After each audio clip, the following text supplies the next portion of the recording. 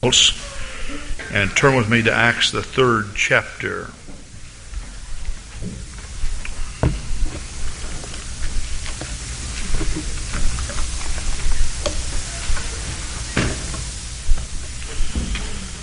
Hallelujah, hallelujah.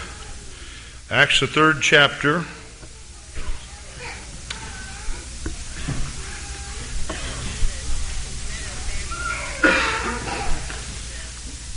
Peter and John went up together into the temple at the hour of prayer, being the 9th hour.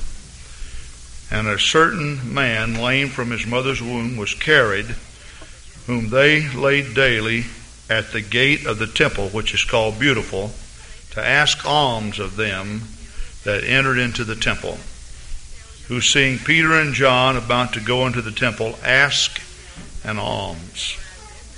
Peter, fastening his eyes upon him with John, said, "Look on us."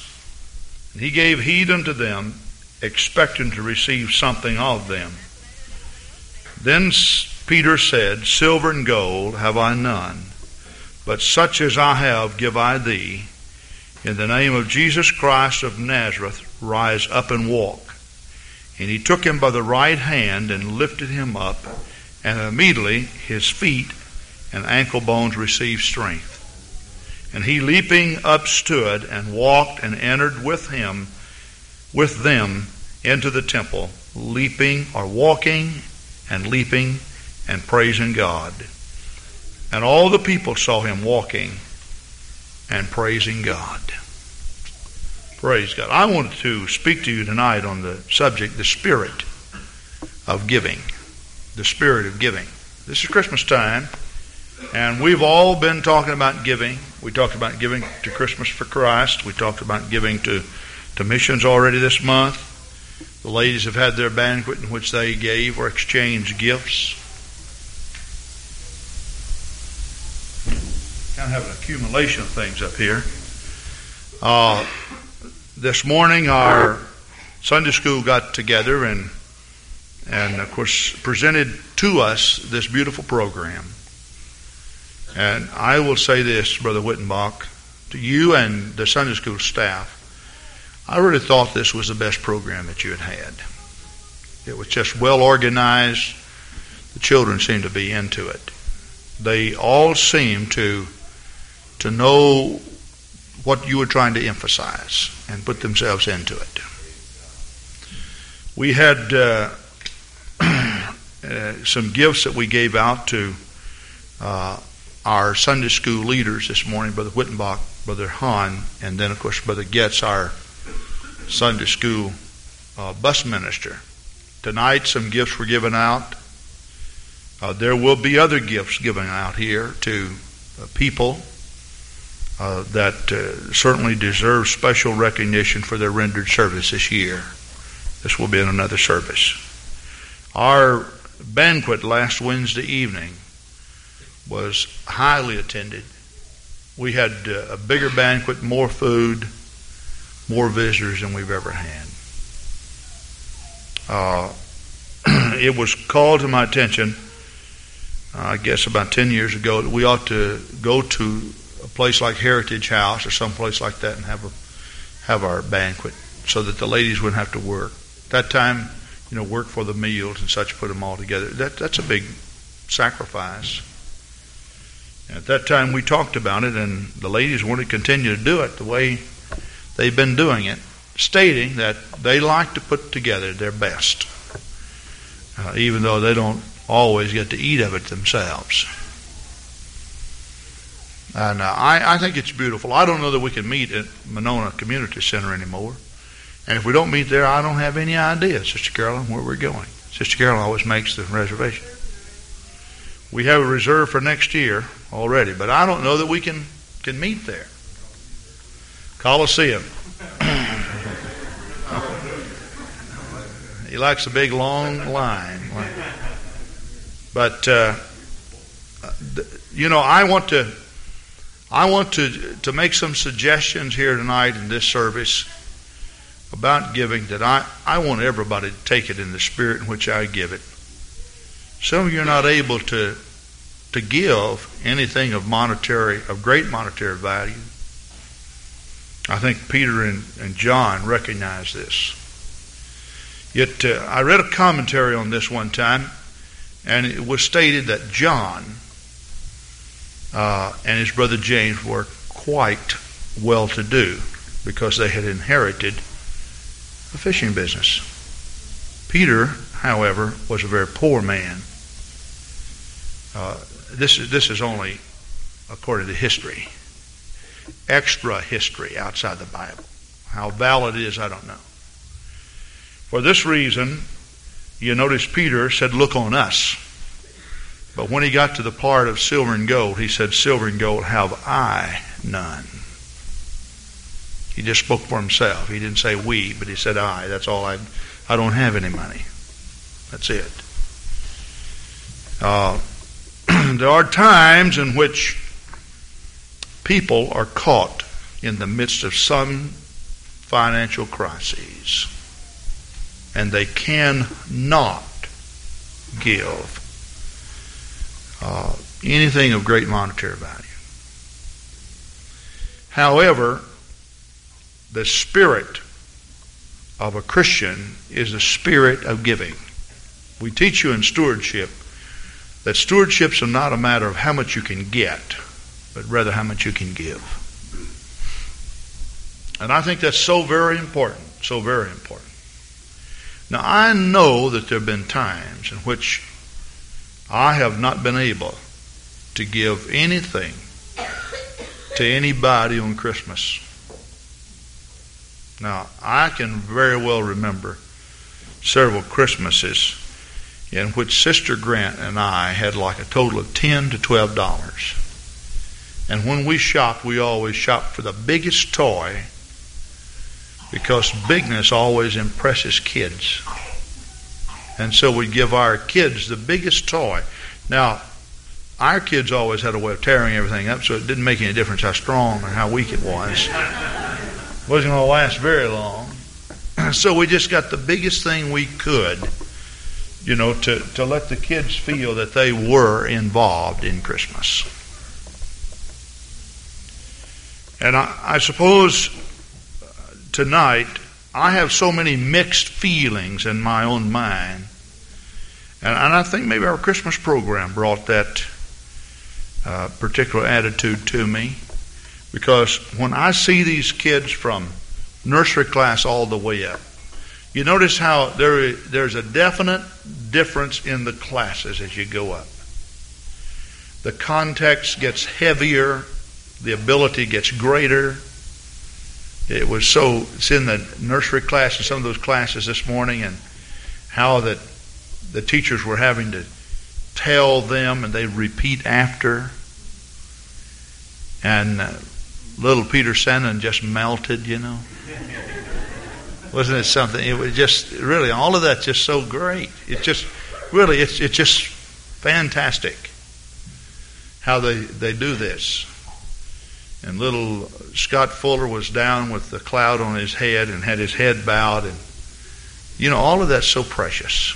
It really is so very precious. Then you go up to the senior class and you see these kids walking here and talking, got a head full of sense, know a lot about the Scripture, know a lot about the ways of the Lord. And life is growth, isn't it? It's what it's all about. You see, as long as you live, if you want to be successful, there has to be something in you that tells you that you can do better and that you should grow. And I think that's so very important that people understand that. Now, the aspect that I want to talk to you about tonight has very little to do with anything that deals with the monetary. And I trust that you realize that when I read the Scripture. But, quite often I get bewildered by the number of people who ask me for money. They just call me up, people I've never seen before. Truthfully, I get, every week, I get, I don't know, 5, 6 calls. This past week, I only got 3 calls, people wanting money. But the thing that sometimes I get to thinking, that everybody feels that Pastor Grant's made out of money. And a lot of times I give more money away than what I keep. Sister Grant and I have been able to manage money quite well. By that I mean, we, for the most part, live on cash. I have a couple of charge cards. I do a lot of traveling. But until I started doing traveling, until I became the superintendent of the state of Wisconsin, I didn't have a charge card because I just didn't need it. Most people cannot handle charge cards. America is a nation in which you can borrow more money than you could pay back. And while we've never tried to save a lot of money, we have tried to be as generous as possible toward people who have needs. Now, this message may prompt some of you to further pursue an avenue of a handout. But every Christian should try to turn his situation to the point in which he can help rather than get. Now, I get a lot of things given to me. You understand what I'm saying? I'm on both ends of this. I'm in a position in which, here at the church, I probably receive more gifts in 1 year than some of you will receive in a lifetime. And I understand all of that. I understand how good God has been to me. Being that I'm the superintendent of the state, the state always gives me a nice Christmas gift. They give me a birthday gift. They give Sister Grant and I an anniversary gift. And we're always receiving cards from people. And then, of course, the church gave me this beautiful birthday gift recently. Our anniversary, we always receive something from you people. And then even when special gifts are given, like the cabinet that I received, no telling that the people just go in and leave gifts in our office. Today, the Wittenbachs brought a gift, gave to us, and Sister Sandy Pinkston brought a gift. This past week, we've gotten several cards from individuals. And all of this, I understand. See, I really understand exactly what God is doing for me. Now, I understand all of that. And I want you to know how much I appreciate all of that.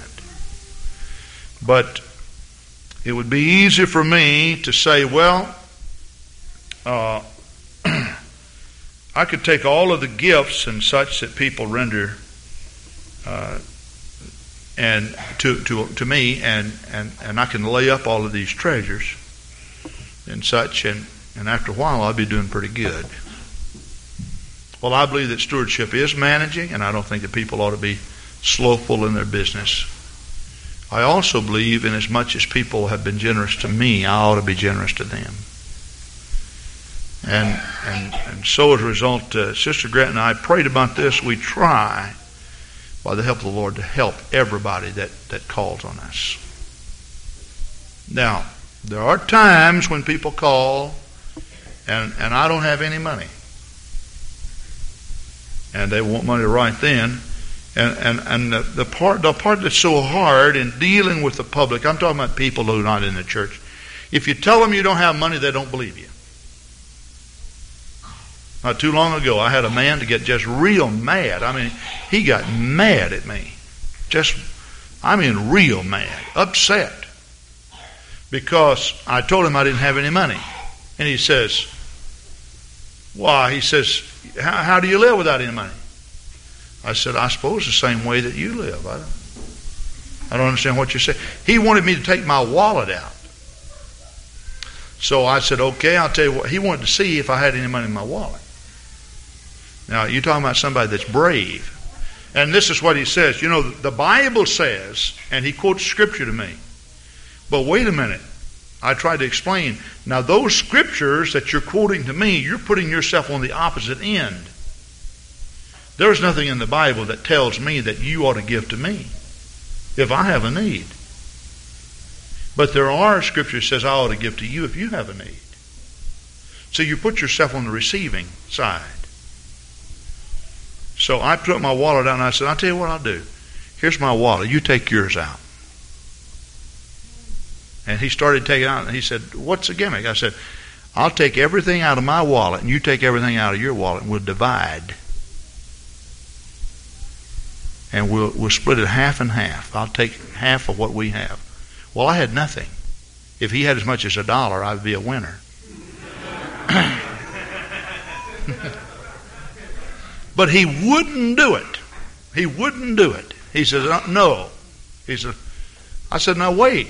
Now you're telling me I have money in here, and you're here asking me for a handout, and yet you will not allow me to pool my money with you, and we'll divide it down the middle and split it. You won't do that, which leads me to believe you have more money. At least you think you have more than what I have.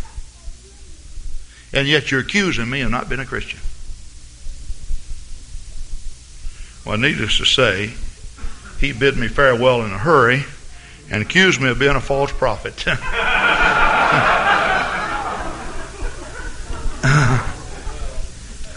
So, you know, there is a side to all this that brings a lot of heartache, and it bothers me. It bothers me, not from the standpoint that I get ripped off a lot, because I know that I do get ripped off a lot. I know that people tell me lies.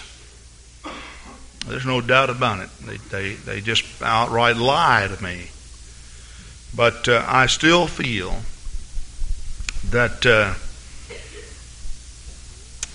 you're better off being generous. And I have people who call me up and say, well, Brother Grant, but what about, and they tell me the money they've given away. And listen, if you are moved upon or prompted upon to help people, and all of a sudden you have a need, don't be discouraged, because I really do believe that when you give to somebody, that you are actually supplying your own need before it comes into existence. I believe that. Now, I definitely believe that. Now, as a pastor, sometimes I have to talk to people who become recipients always of handouts. They're always looking for a handout. Now, no Christian should be looking for a handout. You should not expect it. You know, God has so many needs of meeting, so many ways of meeting your needs, that when you're in a crisis, see, I've always been the type person, and God's Word, I think, validates this. I've always been the type person that I've always felt that somehow I can make it. And there have been people that brought things and given to me, but I think you're better off to keep your mouth shut and let the Lord move upon people. See, it's beautiful when God moves upon people. Now, if you are experiencing financial difficulties, I like for you to come and express that to me. Because I do have brothers and sisters who come by and say, you know, the Lord's really blessed us. We'd like to help somebody. Do you have any direction you'd like to give us? And could I further say, I really do appreciate generous people who will come by and express that type of love. Now, I have been privileged recently to sit down with some people, and we're going to talk about giving a little bit, and then we're going to get monetary giving, and we'll get into another area of this. I don't know if I want to preach tonight, really, but I want to do a lot of ministering, a lot of talking. I've recently helped some people make out of budgets. And it's amazing. when I help them make out the budget, the first thing we do, we take the income and then we take expenses. And the first thing is the tithing, see. So we put the tithing down. And, of course, tithing is the 10th part. It's the first fruits of your increase. And if you pay your tithes or transfer your tithes back to God, like the Scripture states, it leaves you with 90% with the blessings of the Lord upon it. Now, the logic is if you spend all your money first and give to God last, then there ain't anything left to be blessed. Pardon my ain'ts here, but there's just not anything left to be blessed. So you pay your tithes first, or at least it's in your budget and appropriated, it's there, so that the remaining 90% can be blessed of the Lord. And anything that you can do beyond that is called giving. While God does bless you for your continual giving or tithing, the real blessing is in the surplus that you manifest faith to give. Now, to give you an example of this, here's a man that gives 10%. He's just obeying the commandment of the Lord. And God has promised that He will bless him. So He's going to bless the man who gives his 10%. Now, it doesn't make any difference whether you give it and you don't want to give it, or you don't feel that it works. You just do it because it's a commandment of God. God has put the certain percentage there, 10% of your increase. Is that gross or net? Somebody said it all depends on whether you want net blessings or gross blessings. See? So what you do, you give that 10%. That's tithing. You actually owe that. We call it giving, but you actually owe that. You actually pay that. That's God's. He has claimed that. And anything you give above that, you give with cheerfulness. And cheerfulness denotes your level of faith. Now, recently, in helping someone put a budget together, we put the tithing down and we got the missions. $1 a month. And you know what they did? They laughed. They said, $1? I said, but you told me you couldn't afford to give. That's what you were telling me last week. But $1? Yeah, we're talking about $52. $52 a year now. $1 a week. In other words, you're laughing at it, but that's better than nothing. See, because last year you gave $0. And if you got 10 people in the church who give $52, that's $520. If you got 100, that's $5,200. See? Sunday school, 50 cents. Well, see, when I wrote all those things down, they laughed. But my, that's so little, why even worry about it? Well, you see, that type of thinking, though, plays a very important part in the structure of your attitude.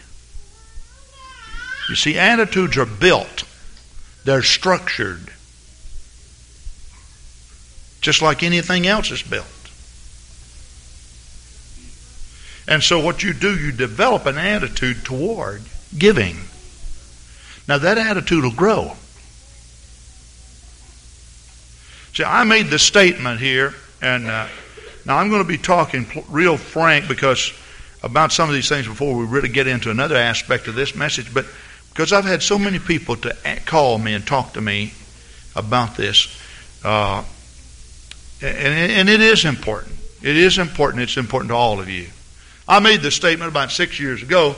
Now, if you want a double blessing, pay your tithes twice. You remember making that statement? I don't know why I made that statement, but one time when I was praying, see, as a minister, when you rise above the local license level, you have to send 1/2 of your tithing to the district. Brother Felix knows all about that because he is a general licensed man. See? And so, on a local license, you only send $10 per month, and the rest of the tithing goes into the church. But what Sister Grant and I have tried to practice, since then the Lord began to talk to me, I started just paying tithes on what I wish I made rather than on what I make.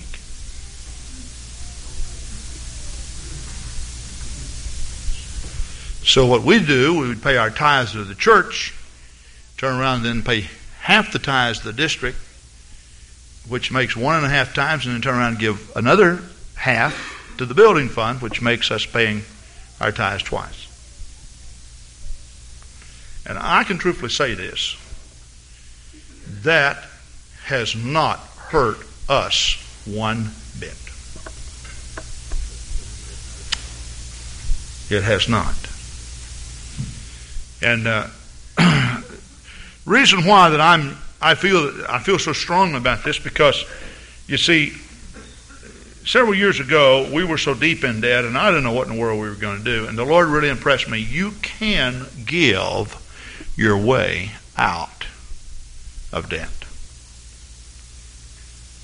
I read the scriptures. We teach this in stewardship, and this is old hat to many of you, but some of you it's not, and some of you are having difficulties. You can give your way out of debt. You can do that. And you can do it by consistent giving. Now, here's how a lot of people operate. Now, we establish priorities. God's number 1, the family of God's number 2, and the work of God's number 3. Those are the priorities of Christian. So a missionary will come by, and when you give to a missionary, you're giving to the work of God. True? There's an overlapping where you are given to the family of God, but basically it's to the work of God. It's easy for a person then to be moved emotionally and just pledge something that he cannot manifest faith to give. So he pledges, I'll give $1,000 a month. Now let's just use that, okay, for an example. I'll give $1,000 a month. And then all of a sudden, he has left other areas undone, such as the family of God and God himself, and so he's got himself in a situation that's hard to deal with. And what he's done, he started on the very bottom of the line of priorities, and he's working back up the other way. So, as a result, he gives $1,000. Next month, can't give anything. Next month, nothing. Next month, nothing. Now, see, I personally believe that you're better off, every man's better off, to establish a particular budget and stick with it and build up a surplus and then give what you have in the surplus rather than trying to manifest faith every month for money. Now you follow what I'm saying here? Now, because most people live their life in such a spasmodic fashion that they cannot be blessed of the Lord. In other words, boy, they just really bless the cause this month, but it's a year and a half before they can do anything else. I place so much importance on consistent giving. Consistent giving. Consistent giving. I mean, every week you give so much.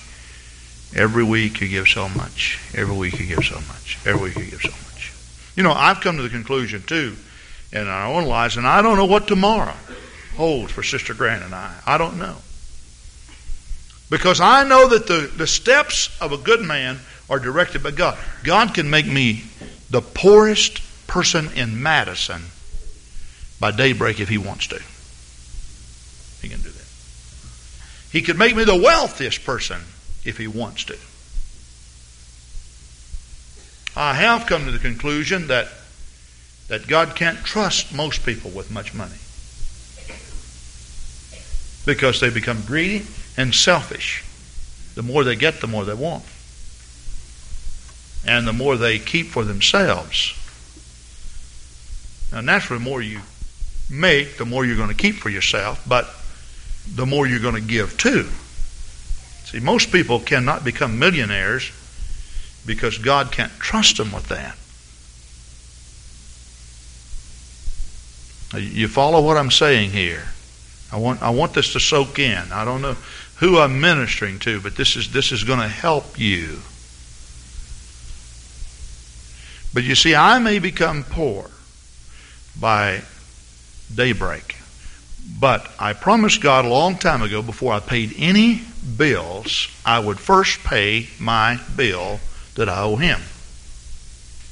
Now you'll find this out. If you ever borrow money from people, usually the people that you love the most are the ones that you become the most derelict in when it comes to your responsibilities.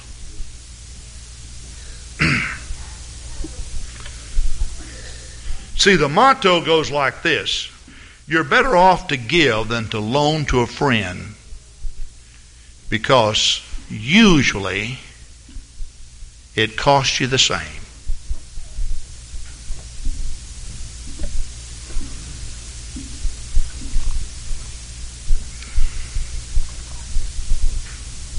Follow what I'm saying? And wives and husbands both can say a big amen on this. Usually you take your frustrations out on the person who's been the best to you.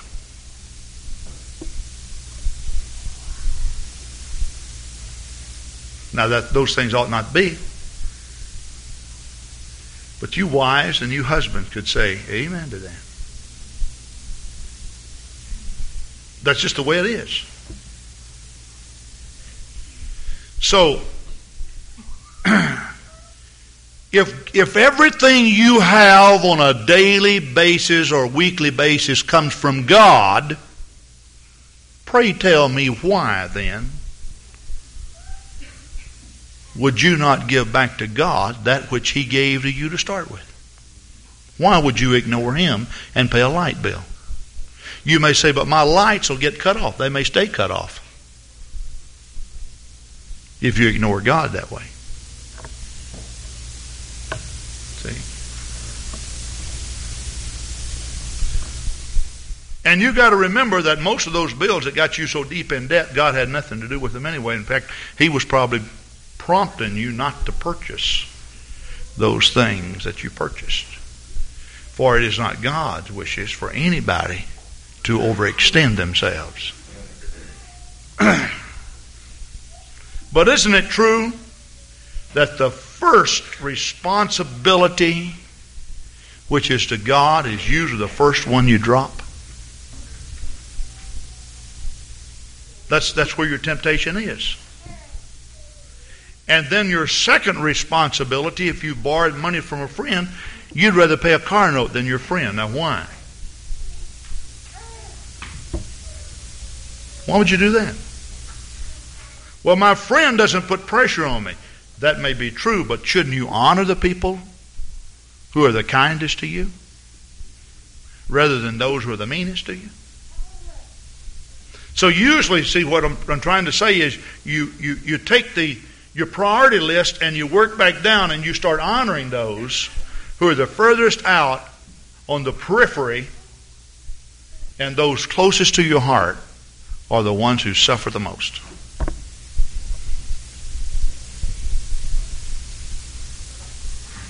Now, the spirit of the church is to give and to share. Your first responsibilities are to God. No doubt about it. That's what I've been talking to you about here. And it would be good for you, and we'll get away from this budget thing.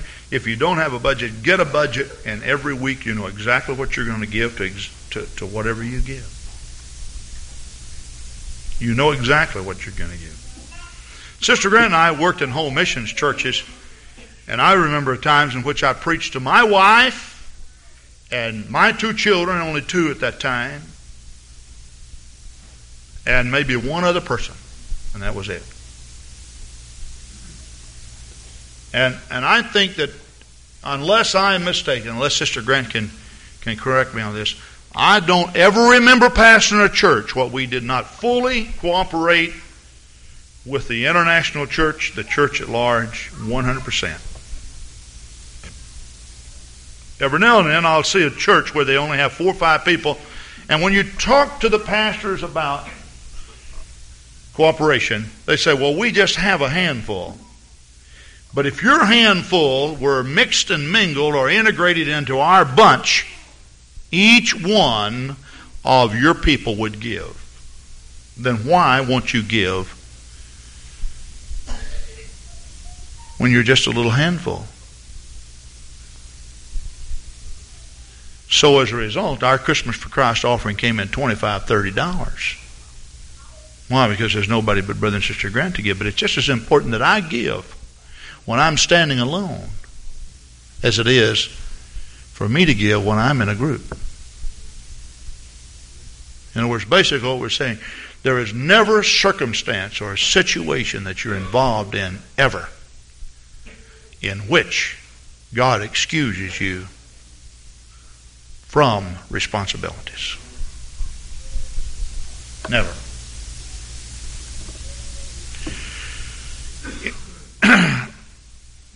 What we need is a real baptism, not of just talking in tongues, but we need a baptism of the disposition and the attitude of God Himself. Now, I've read to you, how many times have I read publicly Matthew 5? I still get a lot of opposition. You'd be surprised when I say a lot of opposition. I have people who come and say, but Brother Grant, what about, take a look at this, Brother Grant, and they go through, but I don't really, it is a scripture, and I mean, I didn't write this. You know, this was already written before I was ever born.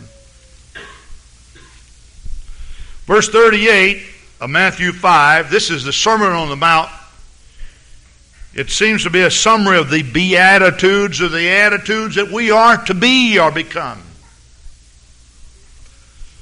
You have heard that it hath been said, an eye for an eye and a tooth for a tooth. But I say unto you, that you resist not evil. But whosoever shall smite thee on thy right cheek, turn to him the other also. And if any man will sue thee at the law to take away thy coat, let him have thy cloak also. And whosoever shall compel thee to go a mile, go with him twain or 2. Give to him that asketh thee, and for him that would borrow of thee, turn not thou away. Now, I've got a lot of tools and things that people borrow, and I tell them this: I'll loan you this, I'll not turn you away, but I would like you to return it, because somebody else may want to borrow it. I've got tools in my tool shed that I gave up to $90 worth for that I never used, but they're worn out. I know some other people, same thing has happened. I have a vibrating sander. I just went and bought another one. The one vibrating sander I used only one time for myself, and it was worn out. Does that bother you, Brother Grant? No, it doesn't bother me. I'm serious when I say it doesn't bother me at all. Now, I like for people to return them.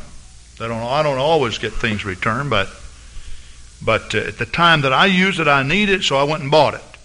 I went and bought it so I wouldn't have to borrow it, because I don't borrow unless I just feel that it is a legitimate situation.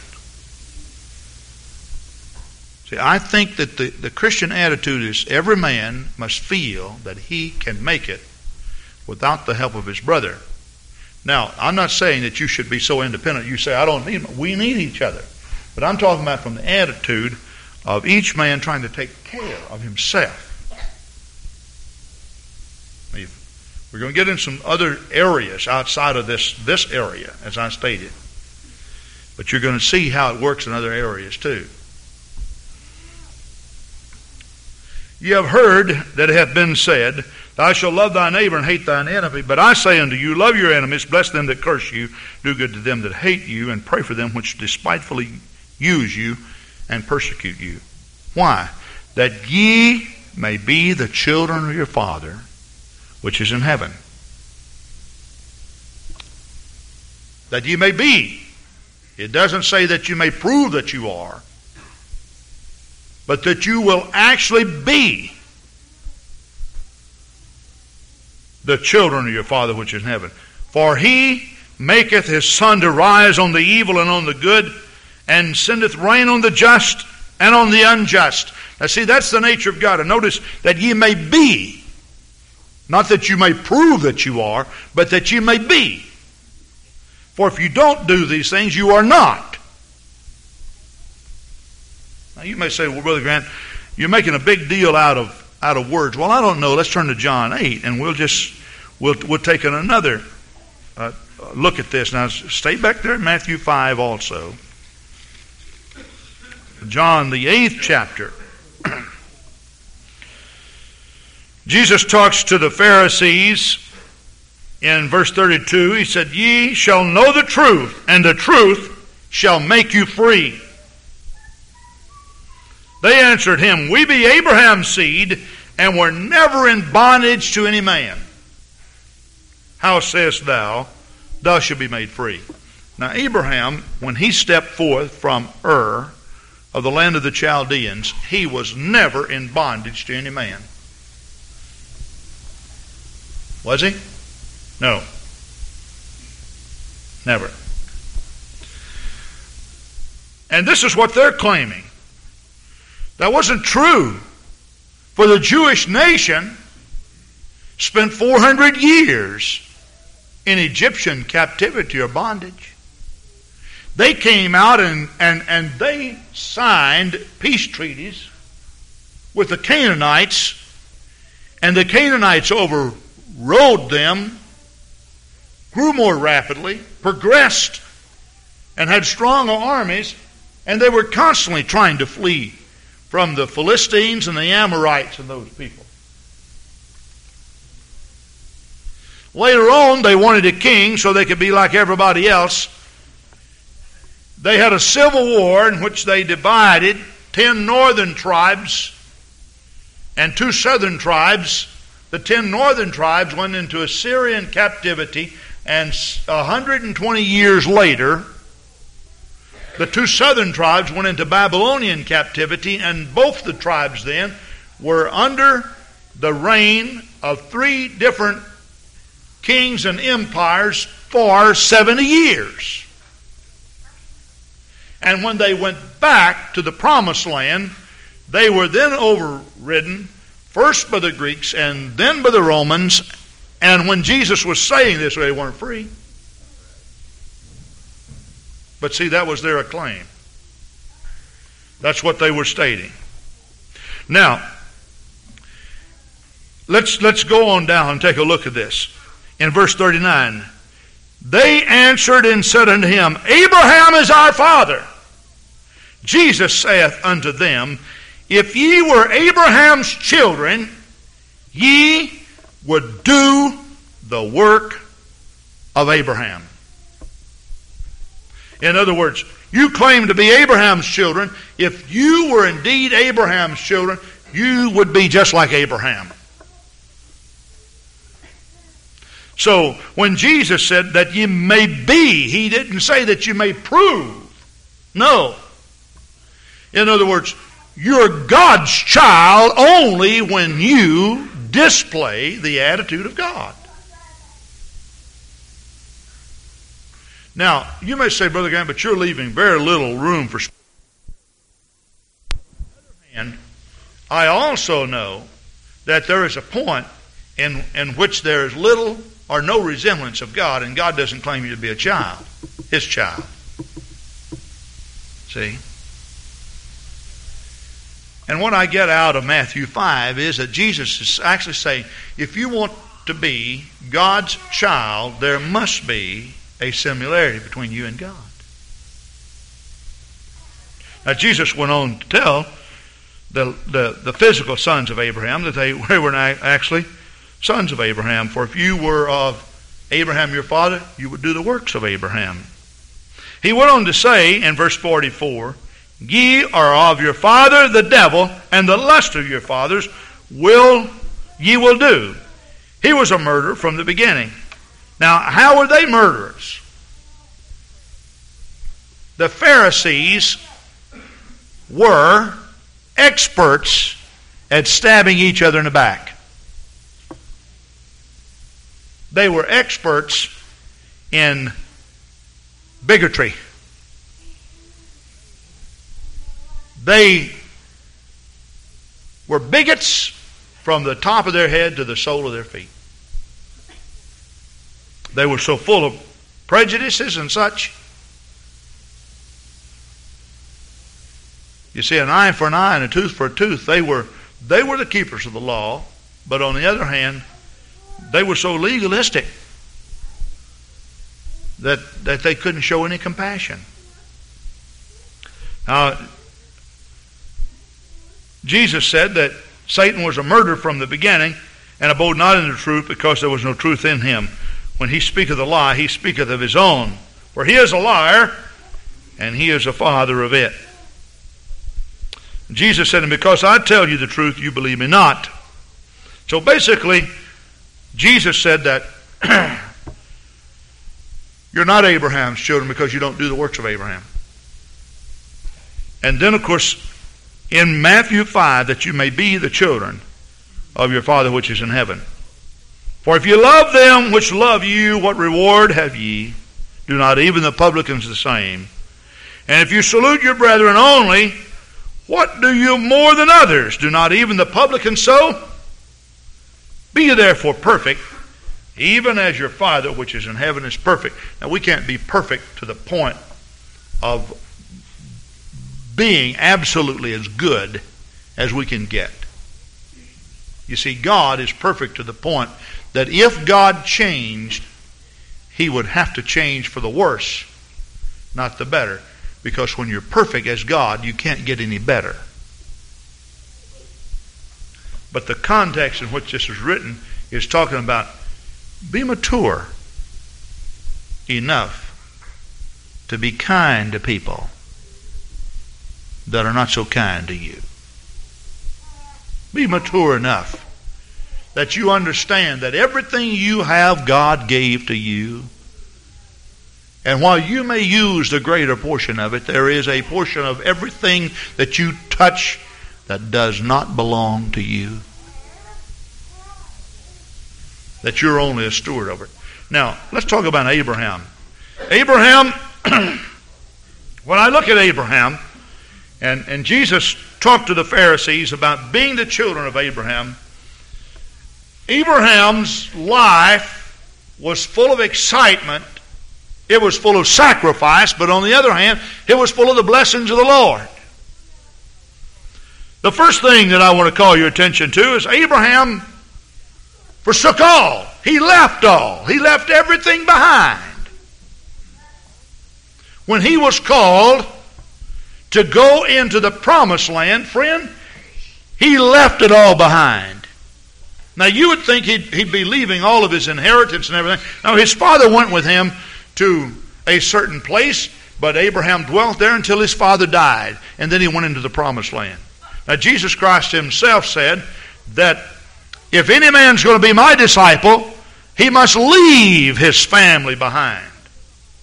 Now, leaving your family behind doesn't mean that you disregard your family to the point that you are not kind to them or not respectful. Jesus said, let the dead bury the dead. I understand all of that.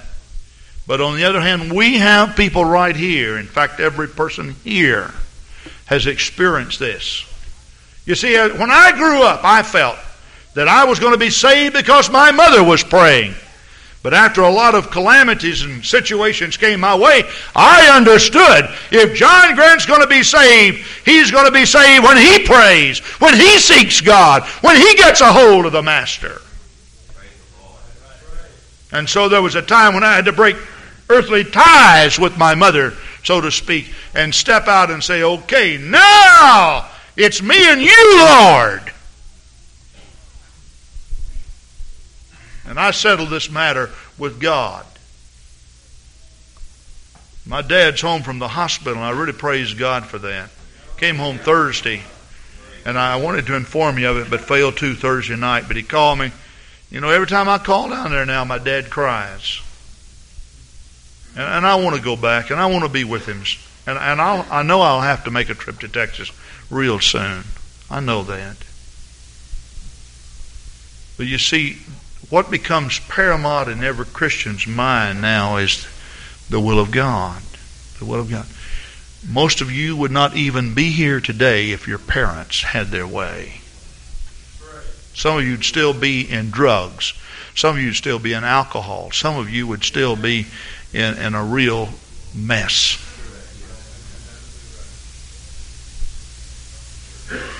For your parents would rather see you wrapped up in all of your sin than to be in this. Now that's simply because they don't understand. It really is. It's simply because they don't understand. Now I'm really amazed at the number of people that just recently have told. This past week, 3 people have made pretty much the same statement to me. Said, oh yes, my husband, or oh yes, my stepfather, or oh yes, this person or that person. And I get these statements all the time.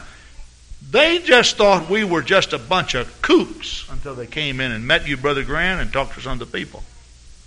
And now they're saying, you know, you people are just normal people.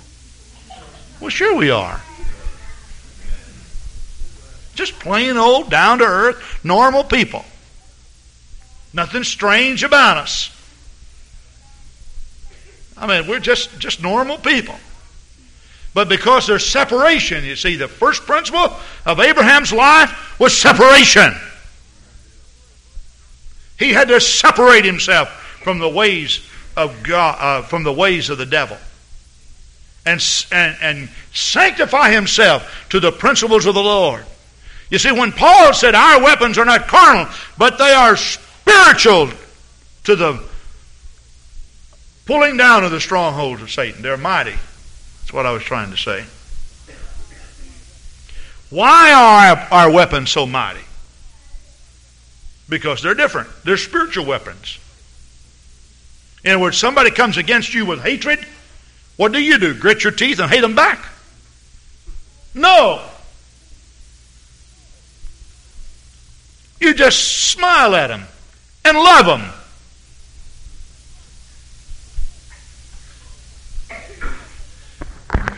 And somebody makes accusation against you, and you quickly agree with your adversary as much as you can. What can he do? In other words, if I walked up to Brother Chuck Cox and here I am, I'm just a big bruiser and he's just a big bruiser too. But he's heard a lot of bad stories about me and he's afraid I might be able to knock his nose off of him. And so I walk up to him and I start accusing him of those things that he said about me. And he looks at me and said, yes, but I'm sure sorry. I take it all back. What's he doing? He's disarming me. I mean, what in the world can I do to him that he hasn't already done to himself? Because to say I'm sorry crucifies the man from the inside out. But you can take your best fist, brother, and you can beat him all you want to on the head, and you can't change his heart, because all he does is just get worse inside. So our weapons are not carnal, but they're mighty. We got some powerful tools in love, in joy, in peace, in long suffering. Somebody comes to our banquet thinking, oh my, you know we got to go over there. I feel so sorry for all those people, and they're in there and we're laughing and cutting up and having a big time, and oh, the joy is just running. It's just bouncing off the ceiling and trying to get through the windows, and they're saturated with joy, and everybody's just rolling and laughing and having a good time, and they walk out and say, I'm not going to feel sorry for them anymore. That's the way it works. That's exactly the way it works. Praise God. And did you know there's some powerful weapons in separation? Some powerful weapons. And if there's anybody that doesn't like you, it's simply because they don't understand you. And maybe just a better acquaintance with you would cure their position. Now, another thing about Abraham that I really like, Abraham was a man who really did help out when there was a need.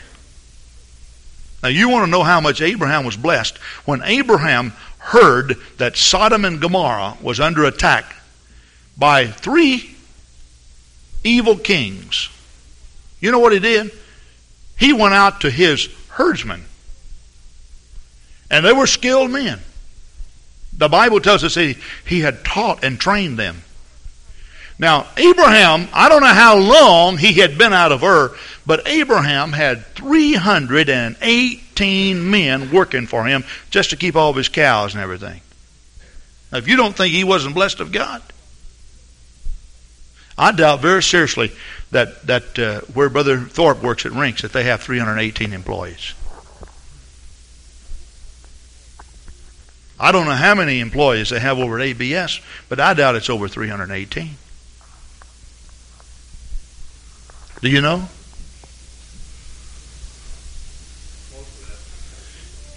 So you see, you know how God was blessing this man? He had an operation, didn't he? Well, you're talking about some cowboys. They're going to ride against Sodom and Gomorrah. Straight from the hills of Texas. No. They're going to ride against Sodom and Gomorrah. And Lot was captured, and Lot was taken out, and all the possessions. And Abraham took his men, and they went in there, and they rescued those people, and brought them back, and brought all their goods back. And the people felt so indebted to him that they said, you know what we're going to do?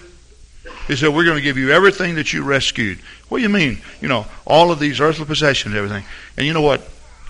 Abraham says, no, I'm not going to take one thing from you for doing this. I did it to you and for you because I cared. And you don't owe me anything. They compelled him. He still wouldn't take it. He said, no, if I can't help people out who are in trouble, I don't even need to be in this land with you. And he said another thing. He said, if I took this and somebody heard about it, they'd say, oh yeah, Abraham's wealthy because he took from those people down in Sodom and Gomorrah. And I don't want it to be that way. You talk about the spirit of giving. Then Abraham made a covenant with God. I'm so intrigued when I read this particular story. It does something to me. When God told Abraham that he was going to bless him, Abraham said, now how, Lord, will I know this? And the Lord told him, said, I'll tell you what I want you to do. He said, I want you to take the turtle doves. I want you to divide them in half, and I want you to put them on the altar. And this is exactly what he did. And of course, you know, as Abraham went to sleep that night, the Bible says, passing between those sacrifices were 2 things: a lamp and a smoking furnace. Now, there's a real message in this, but the point that I want to show to you is that the covenant God made with Abraham was fulfilled simply because that Abraham manifested a desire to offer sacrifice. Now, you know what desire he had? You know how strong his desire was? When he laid out those animals that were divided in half, the ravens, the fowls of the air came, and they were going to come down and devour them and take them off the altar. But Abraham strapped them to the altar and pulled out his knife and stood there, and he says, these things are going to stay on this altar because God said that his covenant would be fulfilled only by my sacrifices. And so he pulled out that knife and he held them off until it got dark, until it got time for them to go to roost. And then they left it alone. Now, later on he offered up Isaac, which was another symbol of his willingness to give to God. But you see, Paul says in Romans the 12th chapter, I beseech you therefore, brethren, by the mercies of God, that ye present your bodies a living sacrifice, wholly acceptable unto God, which is what? Your reasonable service. I talked about this just briefly in our Thanksgiving night message to you. Probably no more than 5-10 minutes. But listen to me. There's a real message in that. God's been talking to me about commitment and sacrifice. You see, here's a man that walks down life's road. He doesn't know God, so he is a child of the devil. What motivates him? The strong desires of his heart, which the Bible interprets as being lust. You see, the lust of the eye, the lust of the flesh, and the pride of life. All sin comes through this category. He knows that the road he's traveling down leads to destruction. And yet, he knows by experience that none of his sinful vices bring fulfillment. The eye is not filled with seeing, neither is the ear filled with hearing. See, that's the principle of sin. It's designed to leave you cold and empty and undone. And he knows, though, that he's going to a devil's hell. But he'll keep on marching down that road because there's a little bit of hope that maybe something else will be satisfying. But he won't. And he has absolutely no hope. I talk to people every day who tell me, I don't have any hope. I don't have any hope. It's all dissipated long time ago. His family's broken and all kinds of problems and crises that come, but he just keeps on walking down that road. Now all of a sudden, God touches this man. When God touches him, he turns him around, changes him, cleanses him. You remember how clean you felt when you went down in the waters in the name of the Lord Jesus Christ? You see, there's nothing that will give you a complex like guilt. Guilt will make you do some strange things. It really will. It'll make you do some strange things. But you see, Paul says there is now, therefore, no condemnation. When condemnation leaves you, listen, you have the spirit of a fluttering bird from its nest. You can just sing and laugh and be yourself and be happy. Praise God. Isn't it great? And when you went down in the waters in the name of the Lord Jesus Christ, and you came up and you had that clean feeling, oh, how great. How great. You know, every now and then a brother or sister will fall into something and you can see it on their countenance. You can see couples who are backsliding and falling away from God. You can see it on their countenance. They're not happy anymore. They seem to be in deep thought. They seem to be covering up. I've been able to read some people that I've pastored. You know, I read them quite well. I've seen people come in and they lean over all the time, and all you see is just their eyes above the back of the pew, you know.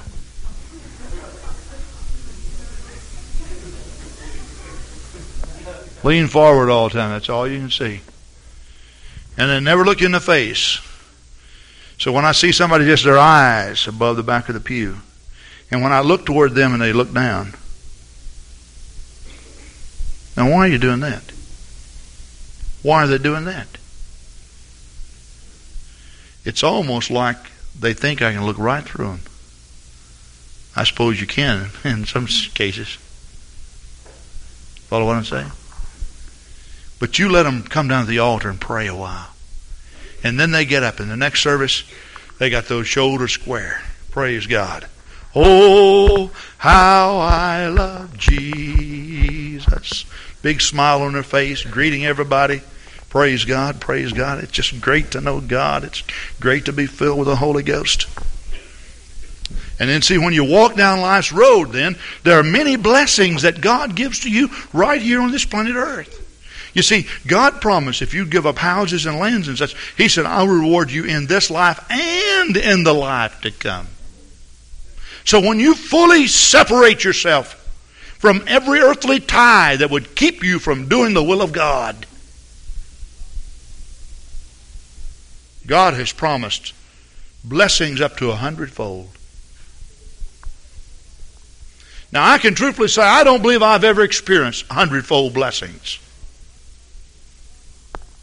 Because I believe that when God made that, what He was really saying, that you can have blessings up to 100-fold. According to your ability to trust in me and believe in me.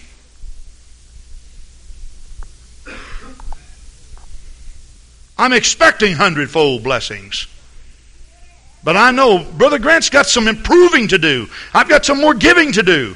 I've got some more committing that I've got to render to God. But as I walk down life's road, here I have such great peace and such contentment and such great joy and such great fellowship. And not only that, I know when I reach the end of the road and I seal my lips in death, and I close my eyes the last time, that I shall be carried into the presence of God to be with Him forever and ever and ever and ever. Now you know why Paul says, this is no more than your reasonable service. Sometimes we look and say, well, Jesus gave His life on the cross. Why shouldn't I give my life for Him? That's true.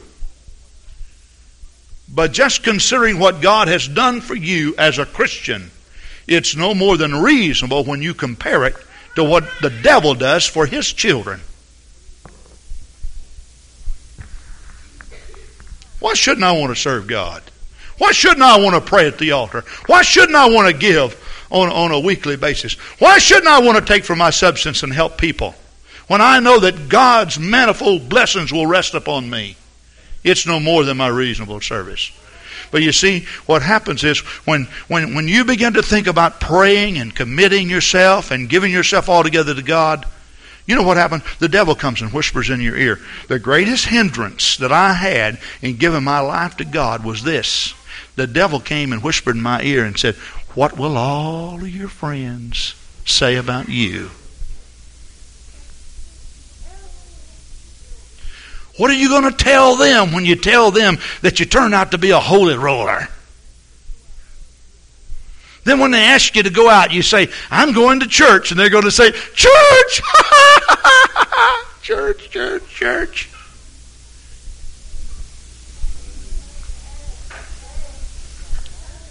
So I just sit back thinking about what all my friends are going to say. And I kept walking down that road that leads to destruction, exactly where they were walking. And we played little games with each other. We talked about how much fun we had doing this, that, and the other. And you know, most of the time, we exaggerated those stories. In the church, you know, when we exaggerate things, we say we're evangelistically speaking. You know, we said, man, we had a great service. 250 were out. Maybe 125, but evangelistically, 250. Now, some of those can be evangelistic.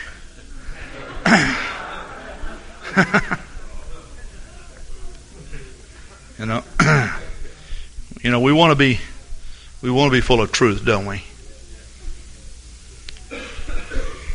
But you can give a little room for exaggeration, because when you're up on cloud 9, things just seem to be a lot better than the man who's down reaching for the clouds. But we stretch things out of proportion. And what do we have to look for? Nothing. I mean, absolutely nothing. So it's only reasonable that I give my heart to God. Only reasonable. Praise God. Praise God. You think about what God has done for yourself. You know, I get to look at what God has done for me. You see, the Bible tells me this. Listen, the way of the transgressor is the hard way. I remember when my wife and I first started out serving God several years ago. All of our family being of another denomination, and they didn't go to church. They all made fun of us. Always.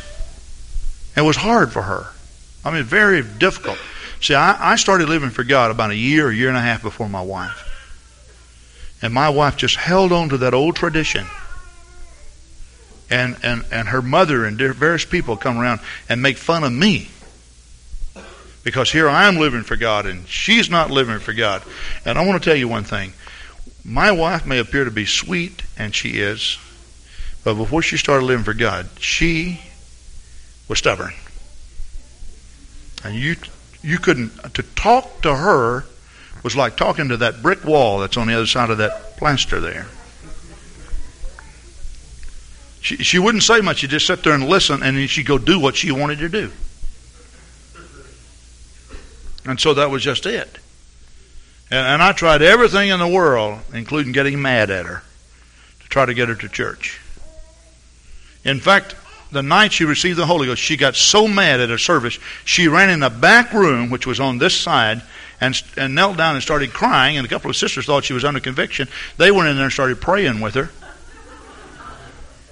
And they started laying hands on her, and she was so disturbed and so upset about the service and about the Pentecostal church that all of a sudden she began to weep and cry, and she broke down and received the Holy Ghost in the back room. But when she went in there, she was mad as a hornet, a wet hornet. There's nothing worse than a hornet except a wet hornet.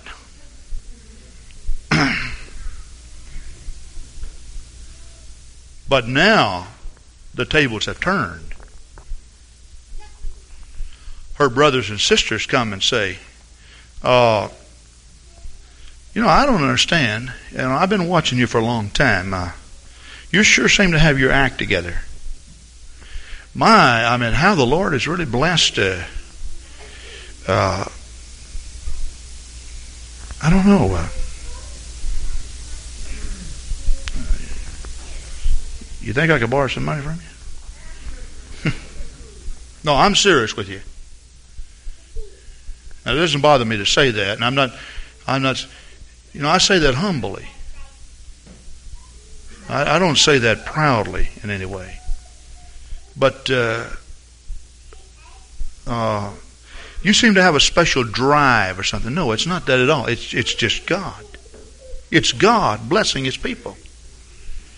But you see, the spirit of the Christian is that when people are nasty, you're just not nasty.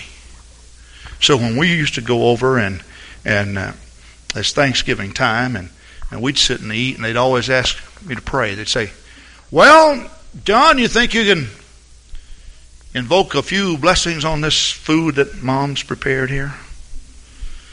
So I'd bow my head. God, I pray, Lord, for a great day, and thank you, Lord Jesus, for this food. And God, we just pray that you'd come and bless our fellowship. And they'd sit around real antsy. She'd leave so we can open up the beer. But we were always nice, always kind.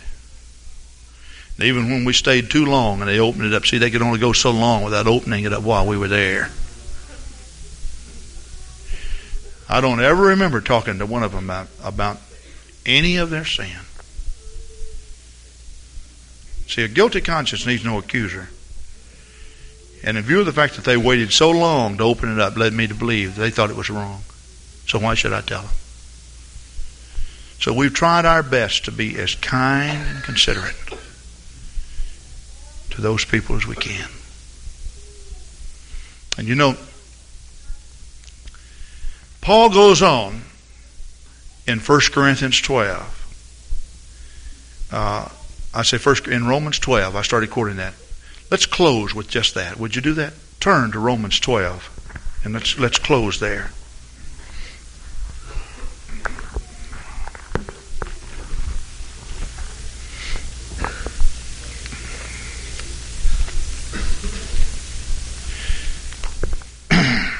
And you may stand with me if you would.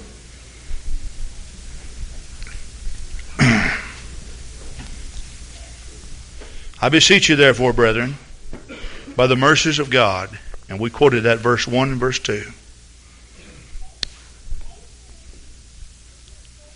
Verse 9, let love be without dissimulation. Abhor that which is evil. Cleave to that which is good.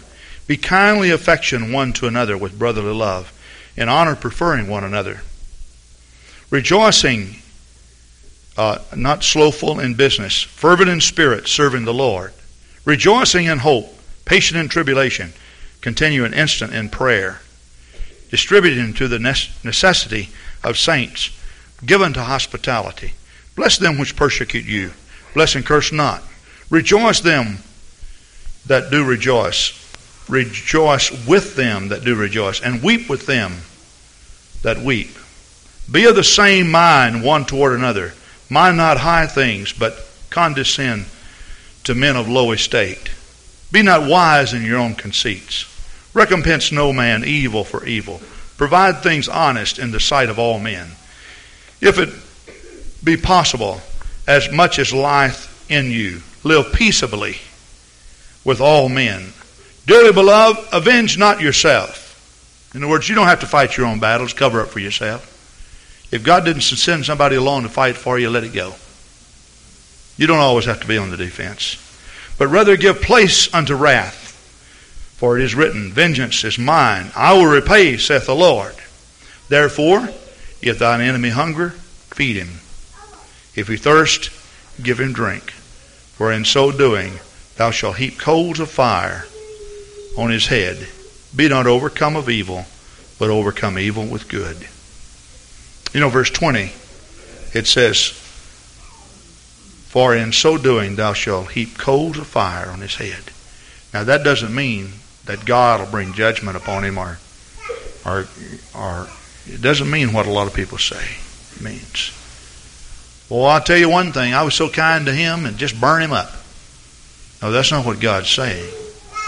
See, the heaping coals of fire is taken from a historical and traditional story. Years and years ago, when it was not profitable for every man to keep a fire in his home, they kept a fire in the central city, out in what we would call the square area. Somebody kept the fire there all night. And then at daybreak, one specified individual from the home would go, and he would take from the fire of the central fire, and he would put it in a clay pot with ashes, and he would bring that fire back to his own home, and he would carry that on his head. And he would go in and warm the whole household. And what Paul is doing is that he's saying is that you who have the fire of God and you who keep it burning, you have the ability to warm some cold friend. He can take your fire and feel the warmth of it and eventually have a fire in his own home as a result of yours. Praise God. And the spirit of Christmas is a spirit of giving. For God so loved the world that he gave. And giving gets a hold of the Christian. I want to do my part. I want to be everything that God wants me to be. I've instructed all of you for some time tonight. But I felt it was necessary. I haven't talked here for some time. Praise God. Praise God. Praise God. Praise God. Praise God. Let's lift our hands and worship the Lord. Oh, how I love you, God. Hallelujah. Praise God. Praise God. Praise God.